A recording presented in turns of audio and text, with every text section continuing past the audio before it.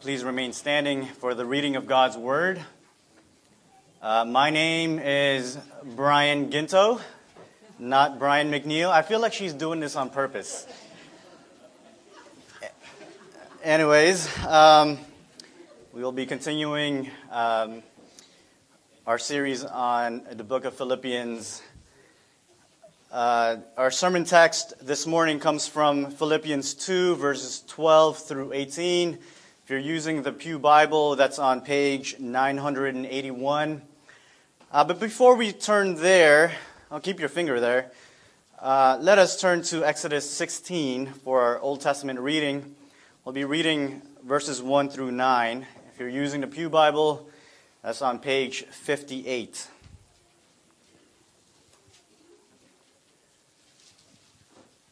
Exodus 16, verse 1 through 9. Beloved congregation of the Lord Jesus, this is God's holy, infallible, and abiding word, given for His glory and for our good. Give your full attention to it. They set out from Elim, and all the congregation of the people of Israel came to the wilderness of Sin, which is between Elim and Sinai, on the 15th day of the second month, after they had departed from the land of Egypt. And the whole congregation of the people of Israel grumbled against Moses and Aaron in the wilderness. And the people of Israel said to them, Would that we had died by the hand of the Lord in the land of Egypt, when we sat by the meat pots and ate bread to the full, for you have brought us out into the wilderness to kill this whole assembly with hunger. Then the Lord said to Moses, Behold, I am about to rain bread from heaven for you, and the people shall go out and gather a day's portion every day, that I may test them whether they will walk in my law or not. On the sixth day, when they prepare what they bring in, it will be twice as much as they gather daily. So Moses and Aaron said to all the people of Israel, At evening you shall know that it was the Lord who brought you out of the land of Egypt, and in the morning you shall see the glory of the Lord, because He has heard your grumbling against the Lord. For what are we that you grumble against us? And Moses said, When the Lord gives you in the evening meat to eat, and in the morning bread to the full, because the Lord has heard your grumbling, that you grumble against Him, what are we? Your grumbling is not against us, but against the Lord. Let's turn now to Philippians 2. Therefore, my beloved, as you have always obeyed, so now, not only in my presence, but much more in my absence, work out your salvation with fear and trembling. For it is God who works in you, both to will and to work for His good pleasure. Do all things without grumbling or disputing, that you may be blameless and innocent children of God without blemish in the midst of a crooked and twisted generation, among whom you shine as lights in the world, holding fast to the word of life, so that in the day of Christ I may be proud that I did not run in vain or labor in vain. Even if I am to be poured out as a drink offering upon the sacrificial offering of your faith, I am glad, and rejoice with you all. Likewise, you also should be glad and rejoice with me. Grass withers, flowers fade, but the word of our God abides forever. Let's pray. O Lord our God, open our eyes that we may behold wondrous things out of your law. Let the words of my mouth and the meditation of all of our hearts be pleasing in your sight, our Lord, our rock, and our Redeemer. We pray in Jesus' name. Amen. You may be seated.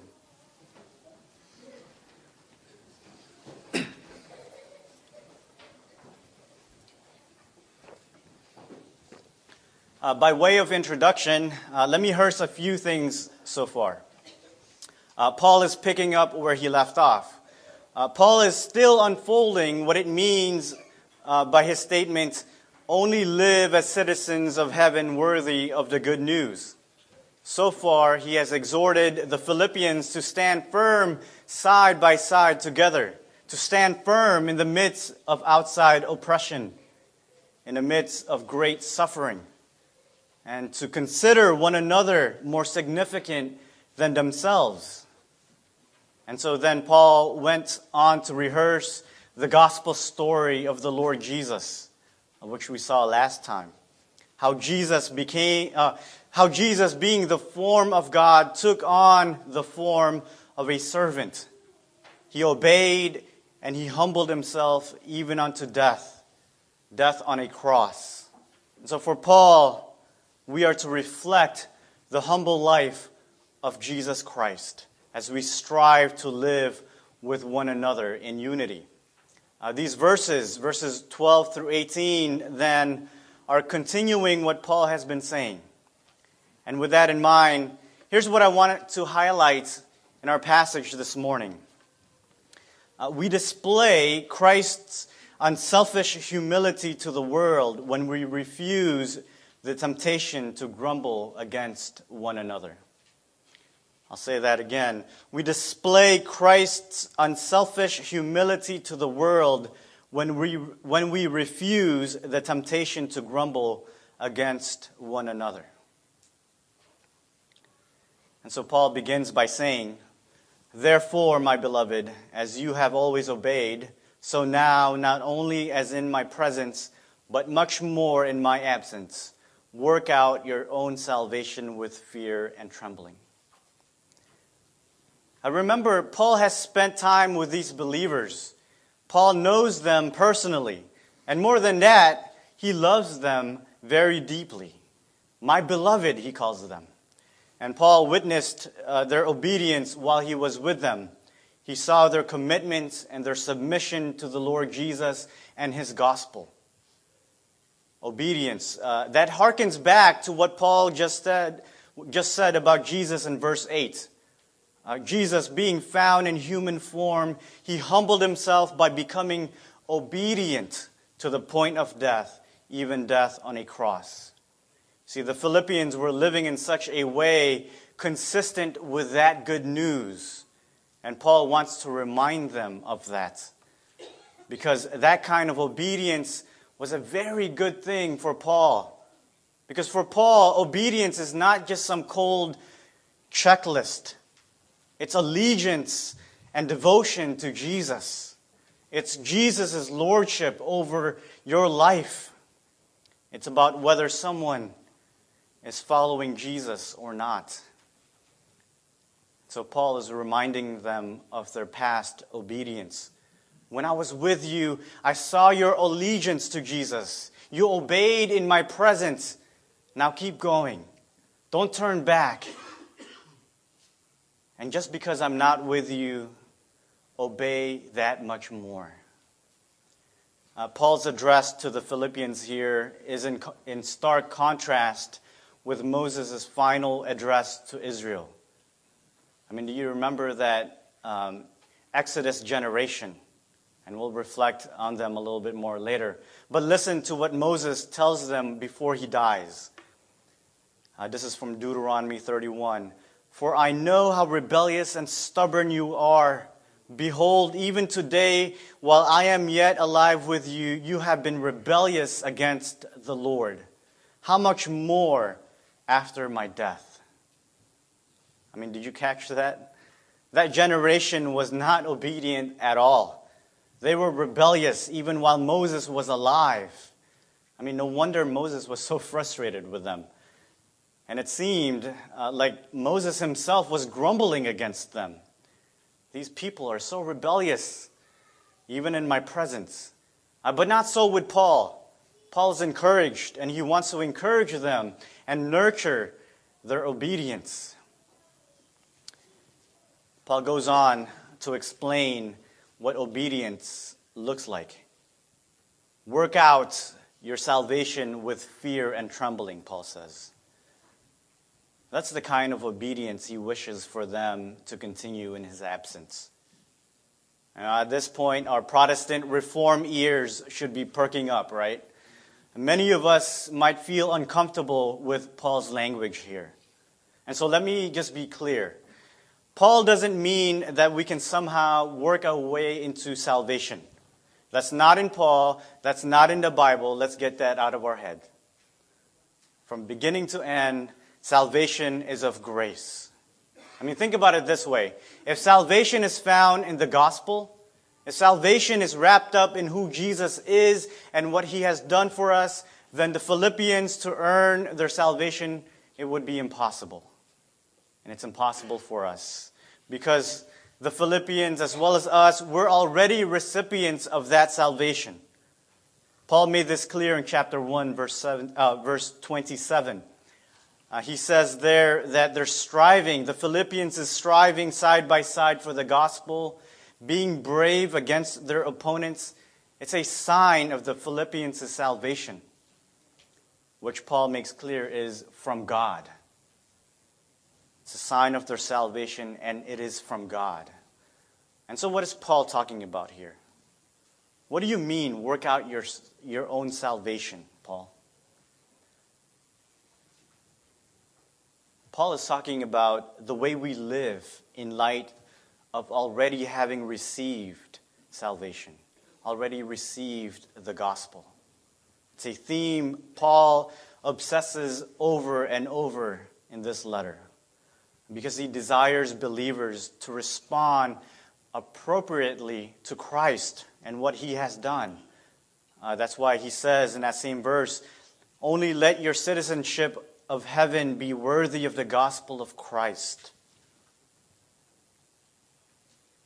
That's why Paul just painstakingly labored to tell us about the humble life of Jesus. He wants us to strive to look more and more like the humble Jesus in the present, how we live together until the day of Christ when the culmination of our salvation appears. And here's what I want us to notice too. Paul's command here is not primarily about you, singular. Paul has a whole community in his sights because this is still about standing firm together in the gospel. So whatever Paul means by work out your own salvation, it happens in the context of community. I mean, it's pretty clear from the text. Your is plural. Work out y'all's own salvation. You all. Then he'll address them in verse 15 as children of God. Right? It's collective, communal.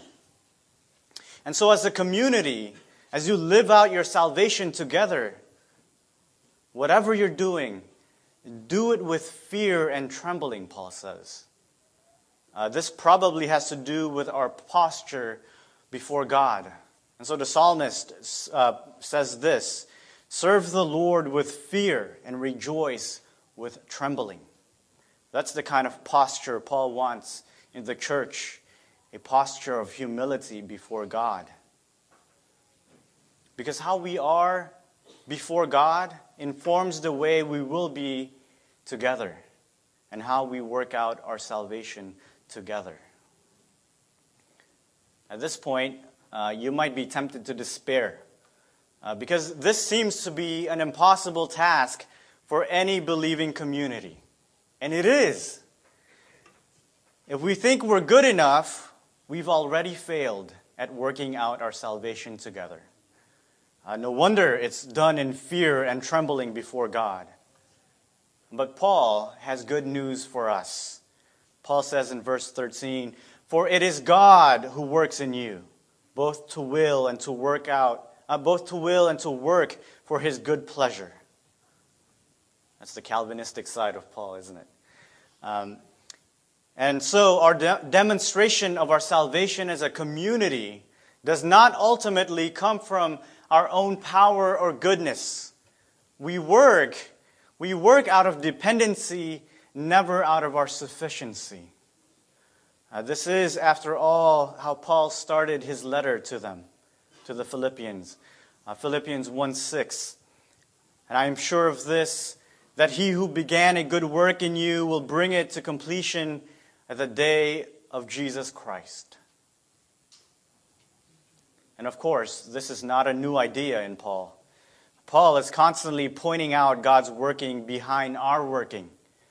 Take, for instance, Ephesians 1:11. In him we have obtained an inheritance, having been predestined according to the purpose of him who works all things according to the counsel of his will.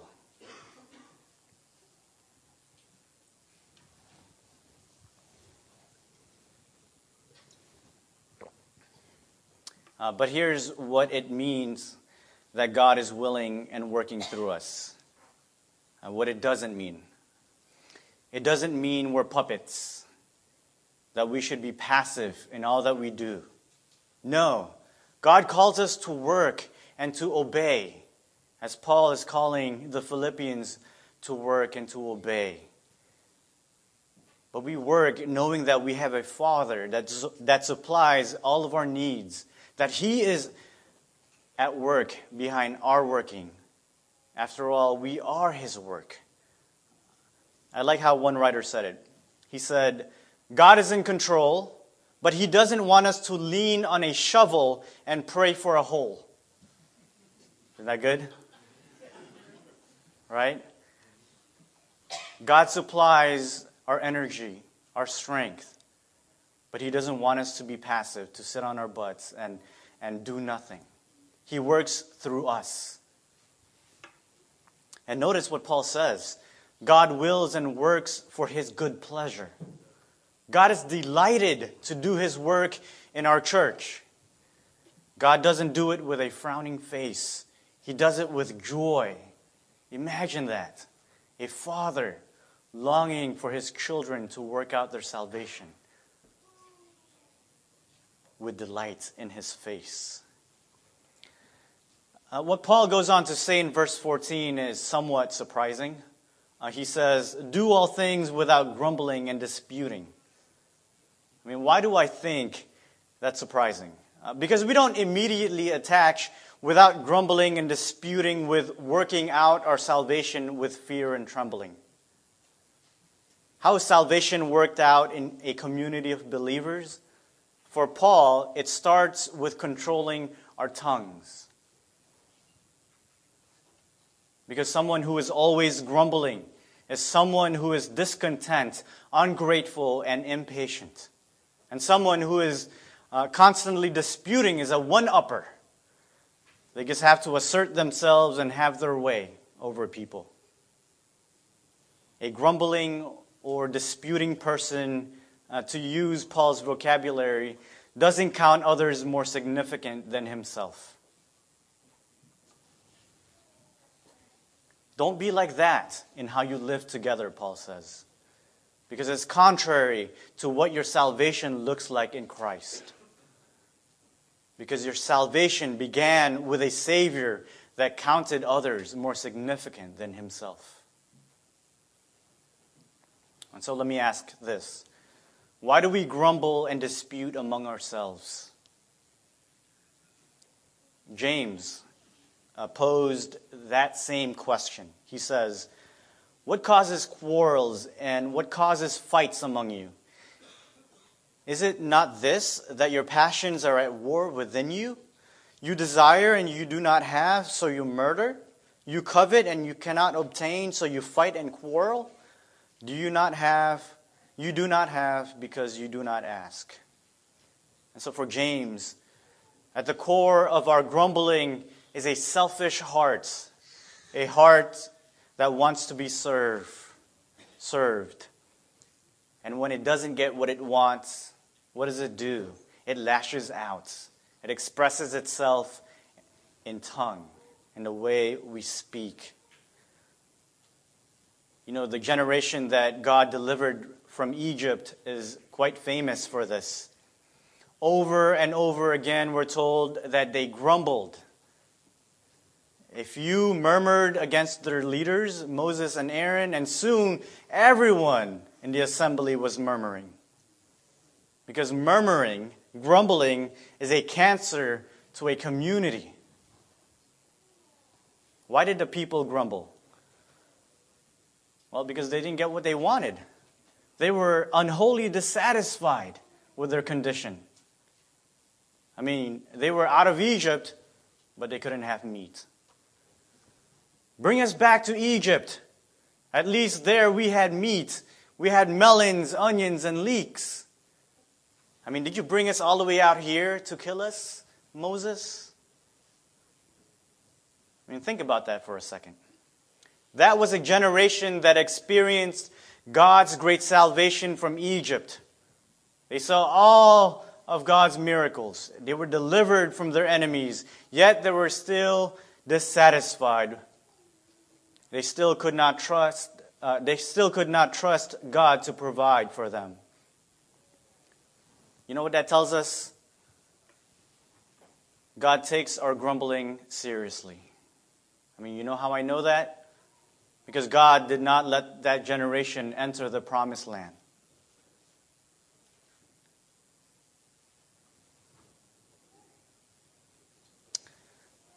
Do you know that when we grumble or dispute among ourselves, we're actually doing it against the God? Whether it's your leaders or your fellow congregants. When you grumble or dispute with them, you're actually grumbling with God. That generation kept complaining to Moses and Aaron. But listen to what Moses said to them. The Lord has heard your grumbling, that you grumble against him. What are we? Your grumbling is not against us, but against the Lord.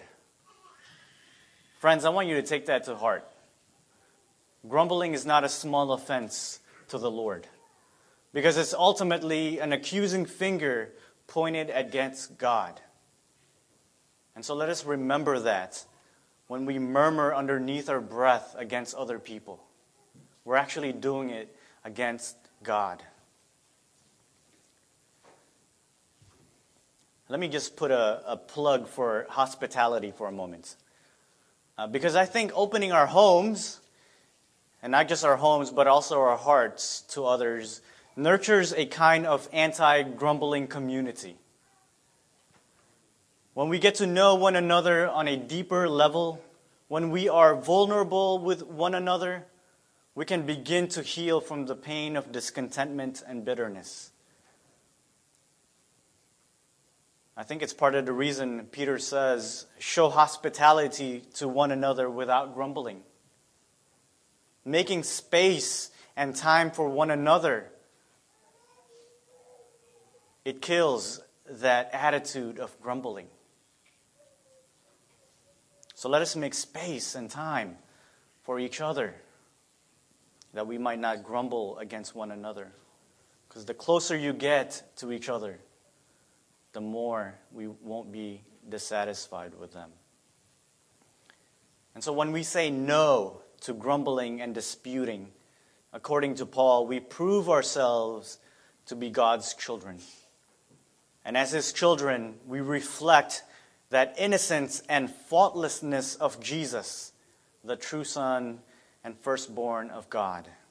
Paul puts it like this in verse 15, that you may be blameless and innocent, children of God without blemish in the midst of a crooked and twisted generation, among whom you shine as lights in the world. I love my son with all of my heart. I can't imagine life without him. But man, he has been so pouty lately. You know, he's that stage 5 clinger at the moment.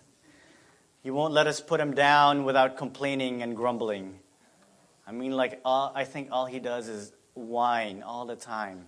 I mean, parents, tell us it gets easier. I say that not to make fun of my son. I say that because I think Paul knew this about children.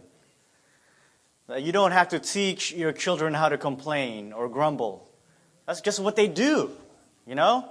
They grumble when they don't get what they want, crying and complaining. But here's what's cool. Paul calls those who say no to grumbling children of God. Listen, God wants us to be childlike in faith, but not childish in our behavior. Someone who's always complaining or arguing is still childish. And Paul says, that's not what God's children are like. But when we behave like God's children, Paul says we shine like stars in the world, without fault in the midst of a crooked and twisted generation. Paul again is reflecting on that wilderness generation, that grumbling and rebellious generation. This is actually taken, this language of crooked and twisted generation, it's actually taken from Moses' song to Israel before he died. Listen to what he said in Deuteronomy 32. They have dealt corruptly with him, God. They are no longer his children because they are blemished. They are a crooked and twisted generation. Did you hear that? The very ones that God delivered became corrupt. They did not trust God. They grumbled. And Moses concludes that that generation were no longer God's children. That's heavy. That's heavy. Our grumbling is serious before the Lord. Moses said, they are no longer God's children because they were rebellious, corrupt, and kept grumbling. Yet if you know the Lord is faithful to His promises to Abraham, Isaac, and Jacob. Yes, that generation was disobedient, but God's promises to Israel continued. Right? Paul is an Israelite. So he's an example that God's promises still continued. And so the psalmist instructed later Israelites this from Psalm 78.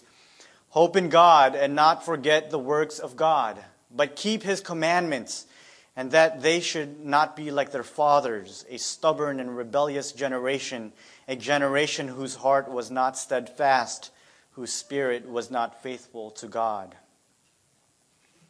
Beloved, the works of God are more powerful than man's stubbornness. That's good news. And that's the message that brings life into this dark world, isn't it? And so it's very fitting that Paul describes the children of God as holding fast the word of life. Because it is an apt description in light of his call not to grumble or dispute. I mean, it's hard to complain when you're clinging tightly to that word that brings life. And so we need to make it a habit to constantly read, listen, and to reflect what God says in His Word, so that we might not be tempted to grumble against each other and God.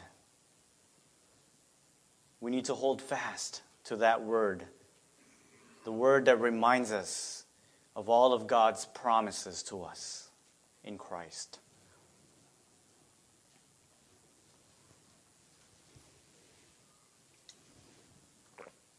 For Paul, even though the Philippians were already blameless children of God, even though they were already shining as lights in the world in their working out their salvation,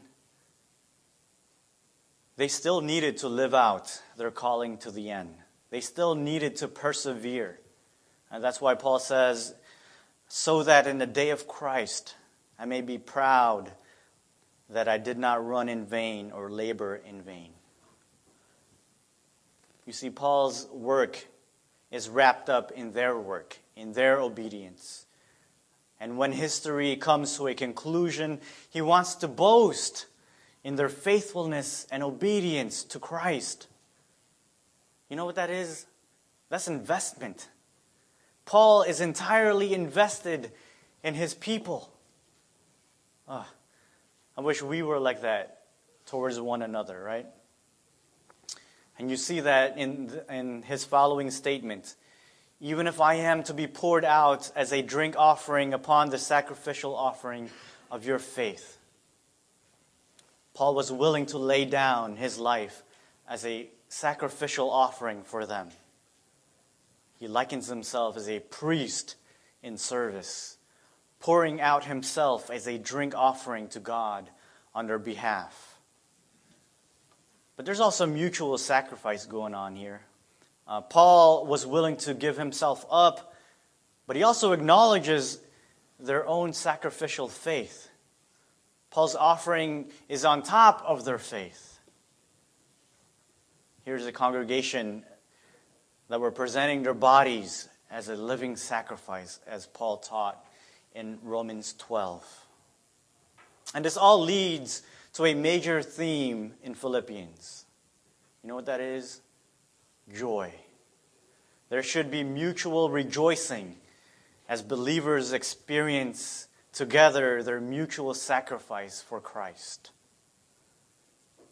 Notice what Paul says, I am glad and rejoice with you all. Likewise, you also should be glad and rejoice with me. Guys, don't let your obedience, your sacrificial offering, make you a sourpuss. Take joy in what God is doing in and through you. By the way, that's a command. Rejoice with me, right? That's a command. Be glad and rejoice, Paul says. Now, that sounds simplistic. Like, Paul, you're telling us to rejoice? I mean, how can I control that? It sounds simplistic, but it's incredibly profound. Because to take joy in our sacrificial service to one another requires one thing. It requires looking to Jesus over and over again. It requires constant reflection in what Jesus has done for us.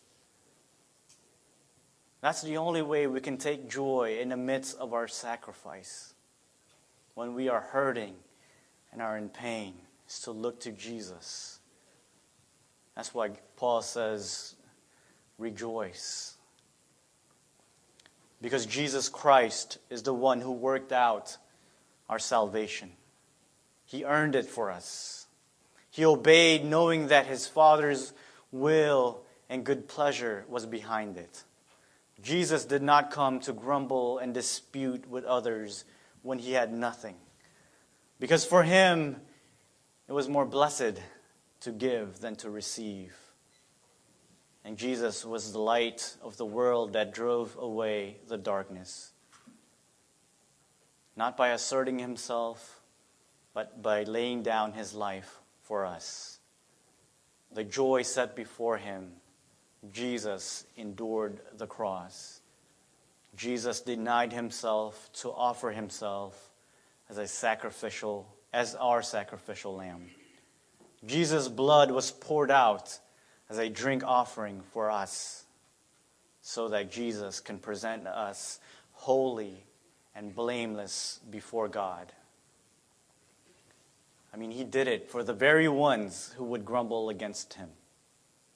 Beloved, may that good news enter your hearts and spill out into the relationships that you have with each other.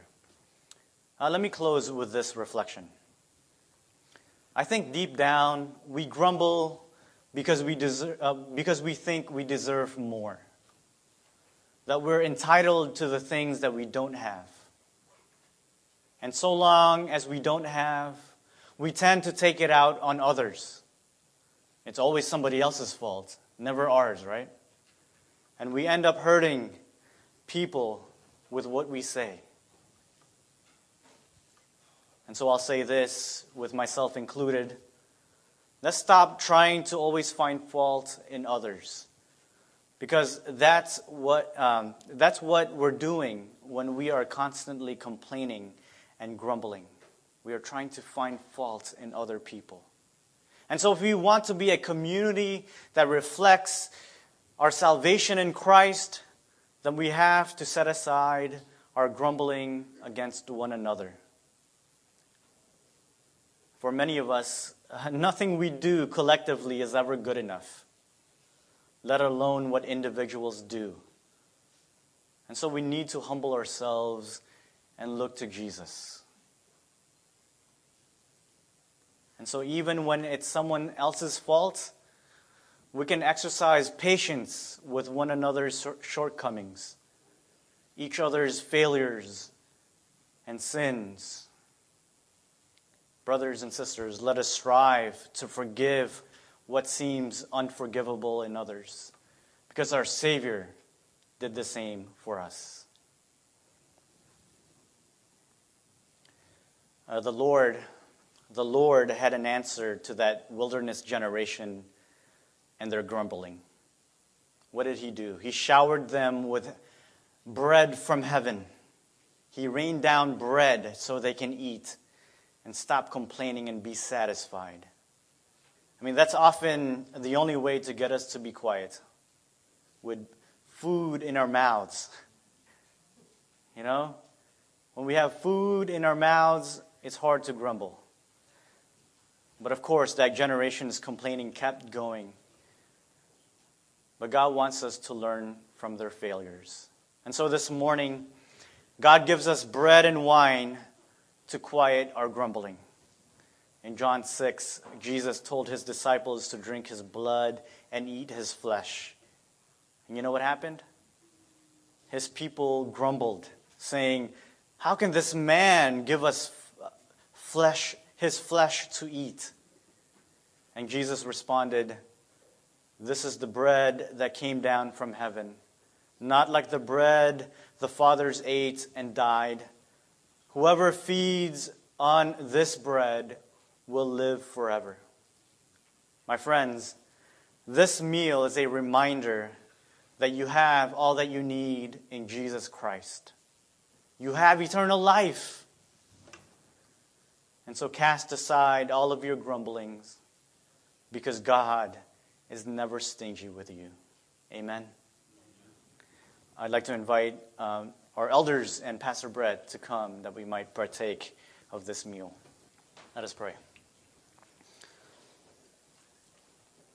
Our Lord and Savior God, we thank you for your most holy word, the word that gives us life. You gave it to us for your glory and for our good, and so help us to meditate on it and reflect on it all the week long. May your word be like a hammer that breaks the rock to pieces. May we fear you and tremble before you, that we might honor Christ in all that we do. Help us to look more and more like our humble Savior. We pray in the name of him who bled and died for sinners and complainers, the Lord Jesus Christ. Amen.